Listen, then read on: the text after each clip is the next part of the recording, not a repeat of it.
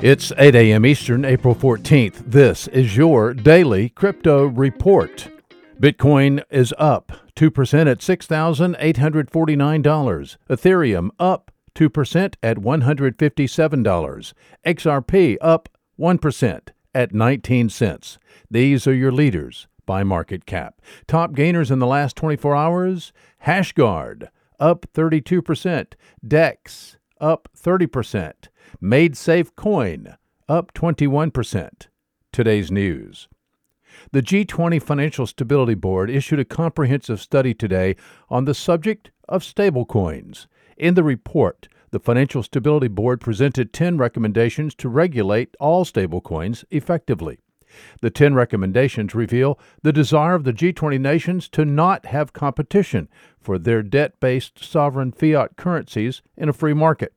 Libra continues to be of primary concern to governments worldwide due to its enormous potential for instant adoption. Other concerns addressed anti-money laundering and anti-terrorism financing controls. Well, Goldman Sachs is out with a report today that advanced economies will shrink by 35% in the second quarter of this year. Bloomberg reports today that the data in the Goldman Sachs study shows the biggest three-month retraction in history. Bitcoin and gold are fast becoming the safe haven assets of choice in the face of this pandemic-induced economic stress. The scale of the shrinkage outpaces the 2008 Great Recession, the previous record. Well, Bitcoin will experience a pre-coded 50% reduction of the rewards for mining each block of the Bitcoin blockchain May 12th.